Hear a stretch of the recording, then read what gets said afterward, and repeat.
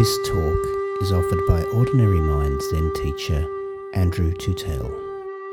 Andrew is an Australian Dharma heir of Barry Magid and is dedicated to extending Barry's vision of a psychologically minded Zen practice adapted to the needs of students practicing in the context of their everyday lives. Find out more at ordinarymind.com.au. Okay. Andrew's Zen teachings are made possible by donations from people like you. Today I'm going to continue with a few thoughts that I've been thinking about during the last couple of weeks. So this talk will be continuing a kind of series of talks on the existential and communal aspects of Zen practice. So last fortnight we talked about aloneness and isolation, and this Sunday, the 24th of May, I'd like to explore the topic of being at home in the world or not being at home in the world. And I'm going to start with talking about the 13th century Zen master Dogen, who, when he was a young monk, he grew up with the teachings of what were called original enlightenment. In other words, the teaching that all beings are inherently enlightened right from the beginning. All beings meaning human beings, animals, trees, plants, mountains, seas, the earth itself. So this notion of original enlightenment was contrary to, I guess, to the notion of a step-by-step approach to the notion of enlightenment being a kind of goal that one achieved either in this lifetime or some lifetimes in the future. So as a young man, as a young monk, Dogen basically struggled with the question of, if we're all originally enlightened, then why practice? Why do we have to sit? Why do we have to make some kind of effort?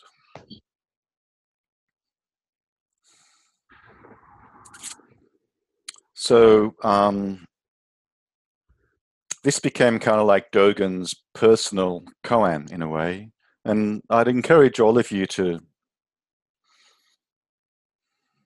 develop your own kind of personal version of that as to why I practice. If everything is already originally enlightened, original, or another word that was often used, or another metaphor that's been used for original enlightenment, is original dwelling place. And Robert Aitken Roshi wrote a book of essays entitled Original Dwelling Place. And so, of course, the notion or metaphor of dwelling brings me back to the metaphor of home. And original dwelling place is the sense in which it points to this ultimate reality that's always quite impossible to pin down in words, but this sense of original enlightenment, original dwelling place, points to this world that we live in being a holy place, being a sacred place, being an enlightened place. So another way of asking a very similar question that Dogen asked then would be, well, if we are all originally dwelling, if we are all originally at home in the world, why don't we always experience ourselves in this way? Why do we often at times fail to feel at home in the world? Or in the existential sense, we fail to dwell.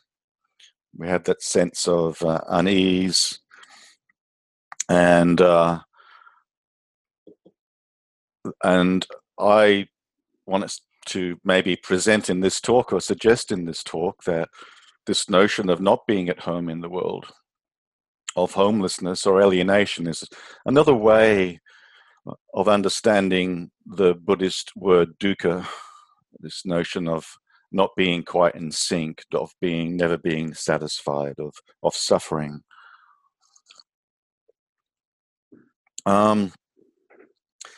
This question about being at home in the world or not being at home in the world was a question which also interested the 20th century German philosopher Martin Heidegger, and who wrote a famous book called Being and Time. And in the book Being and Time, which was his earlier work, Heidegger argued that not being at home in the world, feeling homeless or homelessness, was actually the core experience of human beings. However, in his later work, he turned towards the possibility that we can experience ourselves as being at home in the world. And his later philosophy became very much more poetical than the Being and Time book. And this question of being at home in the world was quite central to his meditative thinking.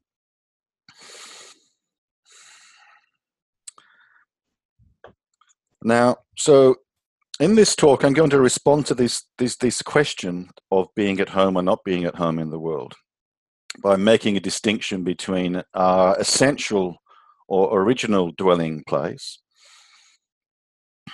and existential dwelling. And the definition of existential dwelling here is realizing or understanding our essential or original dwelling place.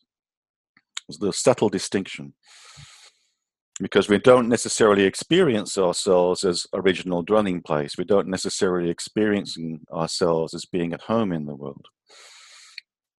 So existential dwelling is the way of realizing that original dwelling. And this particular distinction I've taken from the work of Professor Julian Young, who's specializes in European philosophy. He used to teach at Auckland University, but now he teaches in the USA. And I also want to suggest from our Zen perspective that this realization of our original dwelling, this existential dwelling which realizes the original dwelling, is something that we bring forth in our Zazen practice. So we don't necessarily think our way to existential dwelling. We, through our just sitting practice, we open ourselves or surrender ourselves to that coming forth. The Zazen as a practice bringing forth that sense of original dwelling, of being at home in the world. So I'm just going to speak a little bit more of the notion of dukkha as homelessness or alienation in the world, the sense of not being at home in the world. And then I'm going to suggest that Zazen is a way of returning home to the world, and which Dogen metaphorically referred to as taking the backward step. So initially we normally get into Zazen because of dukkha, because of suffering. We get caught in the world of loss and gain, fame and fortune, good and bad. And we find ourselves not at home in the world and alienated from the true self or essential self. To quote the Mazumi Roshi, Joko Beck's first teacher, our ordinary life is intimate to begin with, i.e. original dwelling.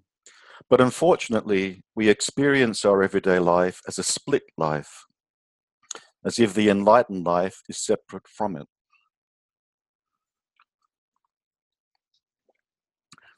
So there are lots of ways and interpretations of what dukkha is. But this is just another interpretation, another suggestion, that we reframe dukkha as this feeling of not being at home, of homelessness, or feeling unsettled, or anxious, or afraid. This also includes our resistance to what is, a kind of saying no to life, as in this life, this moment of our lives. And we can kind of like use the journey metaphor that we go then in search of our home. We go in search of, we go on the odyssey in search of our true self, our true home. Some of us find it in Zen, others find it in other particular spiritual traditions or practices or philosophies. And so we could say then that the ending of dukkha is rediscovering ourselves as being at home in this world, in this particular body, and in this particular place, situation, and historical time. Now, again, just to just give another kind of perspective on dukkha, and this is not exhausting dukkha, but it's just giving a few other examples that I often think about, is that we could think of dukkha as being caused by, for example, interpersonal violence and abuse. And secondly, technological violence, the exploitation of the earth and the people on the earth as resources, animals as resources. So firstly, interpersonal violence and abuse. Well, we are social beings. Our self is always a social self, and hence we're always vulnerable to the kinds of unsettling situations and that cause us not to feel at home in the world with other people. So it's in the nature of human beings, because of our particular uniqueness, our social beings, for example, we can feel judged by others. And we therefore can also judge ourselves, and hence we experience such difficult and painful effects or emotions such as shame, embarrassment, humiliation, as well as anger and rage and all these kinds of unsettling ways of being. And so unfortunately, the literal home in which children live and adults live is often not a safe home. And so we're not always at home when we're at home. And as many of you would probably appreciate, the vast majority of domestic violence does occur and is perpetuated in the home.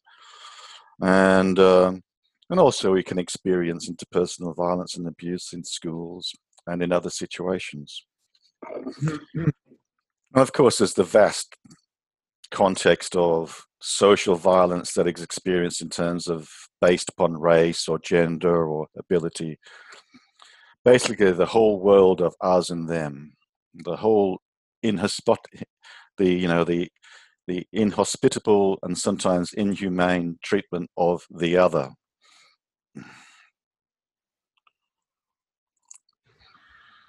The other focus or cause of dukkha, I'm just pointing out in this particular talk, could also be seen as technological violence. The vastment, agriculture, the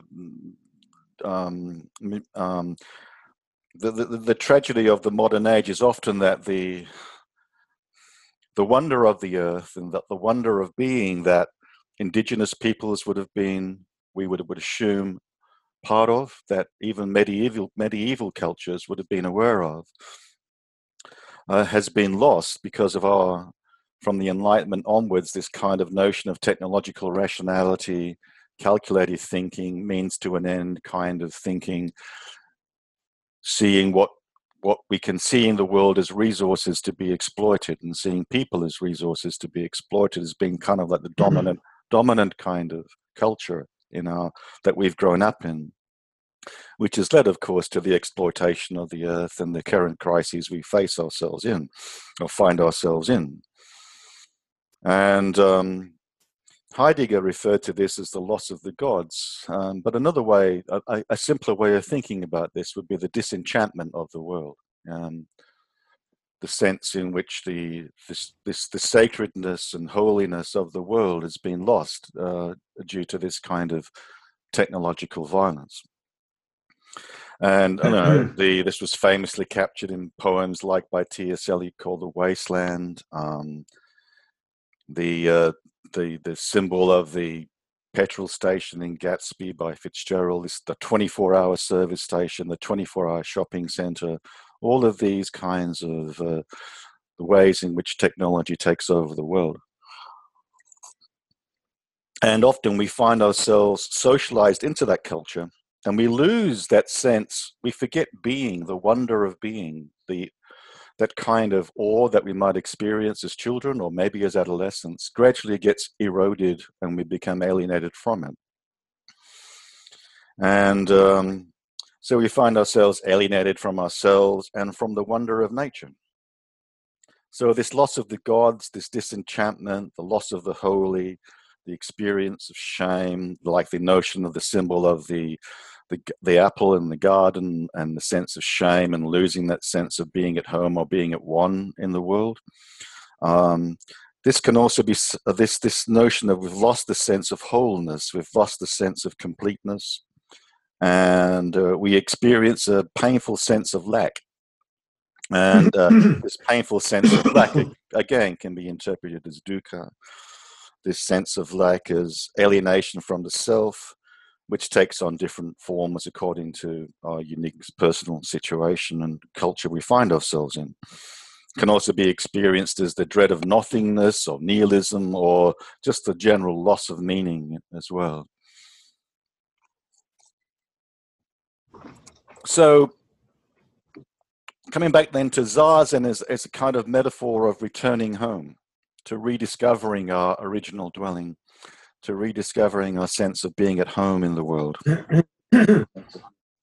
In a way, the practice described by Dogen that we practice here, just sitting, is a sense of just letting ourselves be, just releasing ourselves to be ourselves. This sense of dwelling is another metaphor of intimacy, the intimacy of being and beings. Being and beings are not one and not two, but they come together as interaction, as intimacy. The relative and the absolute fit together as a box fits on its lid. And so we could think of practicing Zazen as a way of discovering that original unity, that original oneness, that original sense of being at home, that original sense of already at homeness. And it's important to, as Barry Magid teaches, to that Zazen, and Dogen too, that Zazen is not a technique. It's not something we do to take us somewhere else.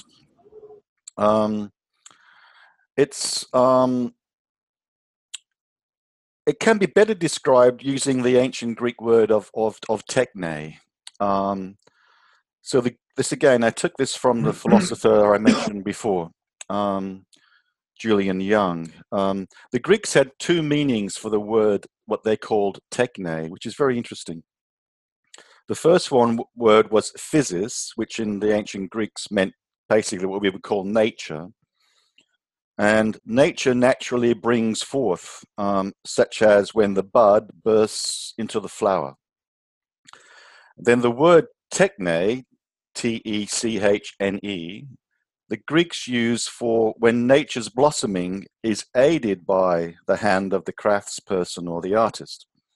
So we might call the universal life force that brings forth new buds, we could call that Buddha nature. So Buddha nature discloses itself to itself when we sit in Zazen. All we have to do is get ourselves out of the way in order to allow that to happen. By that I mean our usual sense of self-preoccupation. So Zazen, in a sense, we could see as our craft. It's our practice. And we give our trust to that craft of Zazen, which brings forth this natural sense of being at home in the world. So when we forget ourselves, we release ourselves from this constant preoccupation with means to an end, this constant preoccupation with how am I going? Am I there yet? And we experience in the Zen language the intimacy of the 10,000 things, the intimacy of everything. One is all is one, coming together moment by moment. By letting be, we bring forth what was previously concealed from us by our culture, by our conditioning, by our self-preoccupation. That's why the promised land is right here now in Zen practice. So Zazen helps us to see, to bring forth that already at homeness in the world. As Mazumi says, intimacy is nothing but realizing the fact that already you are as you are. Your essential nature is nothing but you as you are. You could not be anything other than you as you are right now. Another way of thinking about this is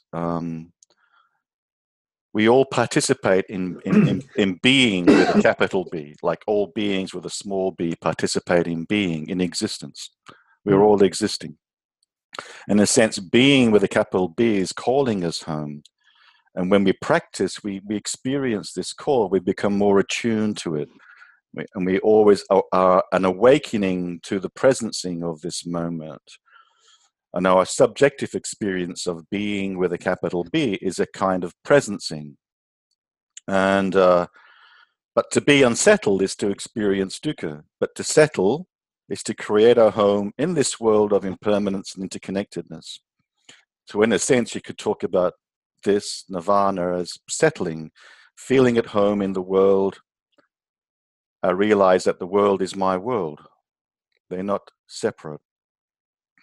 And to dwell, as the saying, to continue the metaphor, when we're dwelling, when we're at home in the world, we want to take care of the home.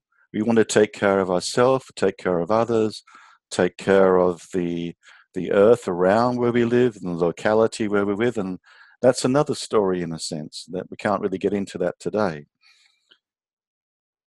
So one important caveat is to not confuse being at home with a desirable state such as peace or calm. We're not trying to arrive at a state, a self state, which is constantly changing all the time. We're not trying to hang on to peacefulness or calmness. So being at home is much more like that metaphor of the guest house, the notion that self states are coming and going, moods, feelings are changing all the time, but where this notion of welcoming them all, of dwelling as being at one moment with each moment. And there will be times when, we get interrupted, we get knocked off our sense of being at home. There'll be times when resistance will arise. There'll be times when we experience that sense of a separate self again, the sense of being judged, the sense of feeling shamed. And you can really see how that pulls us away from feeling at home, and we no longer experience that sense of being at ease. And again, coming back to that notion of shame being the expulsion from the oneness of the garden. So home is where the heart is. Home is the heart-mind. Feeling at home, free to be ourselves. We feel safe and at ease. We can heal. And retreat can be seen as a time out from our culture of use value, of means to an end. Barry's fond of quoting a Zen teacher who describes Zazen as useless, and that's deliberate in the sense of Zazen is not about that use value. It's not about productivity and consumption. So a retreat can be seen like a holiday or a holy day, from this means to an end world of doing, of endless efficiency and productivity. On retreat, we return to being. We hear the call of being. We awake to being, the reverence and awe we experience in nature, for example. We take a backward step and we return to that wonder. So practice is necessary to realize our natural, coming back to Dogen's original question, why practice?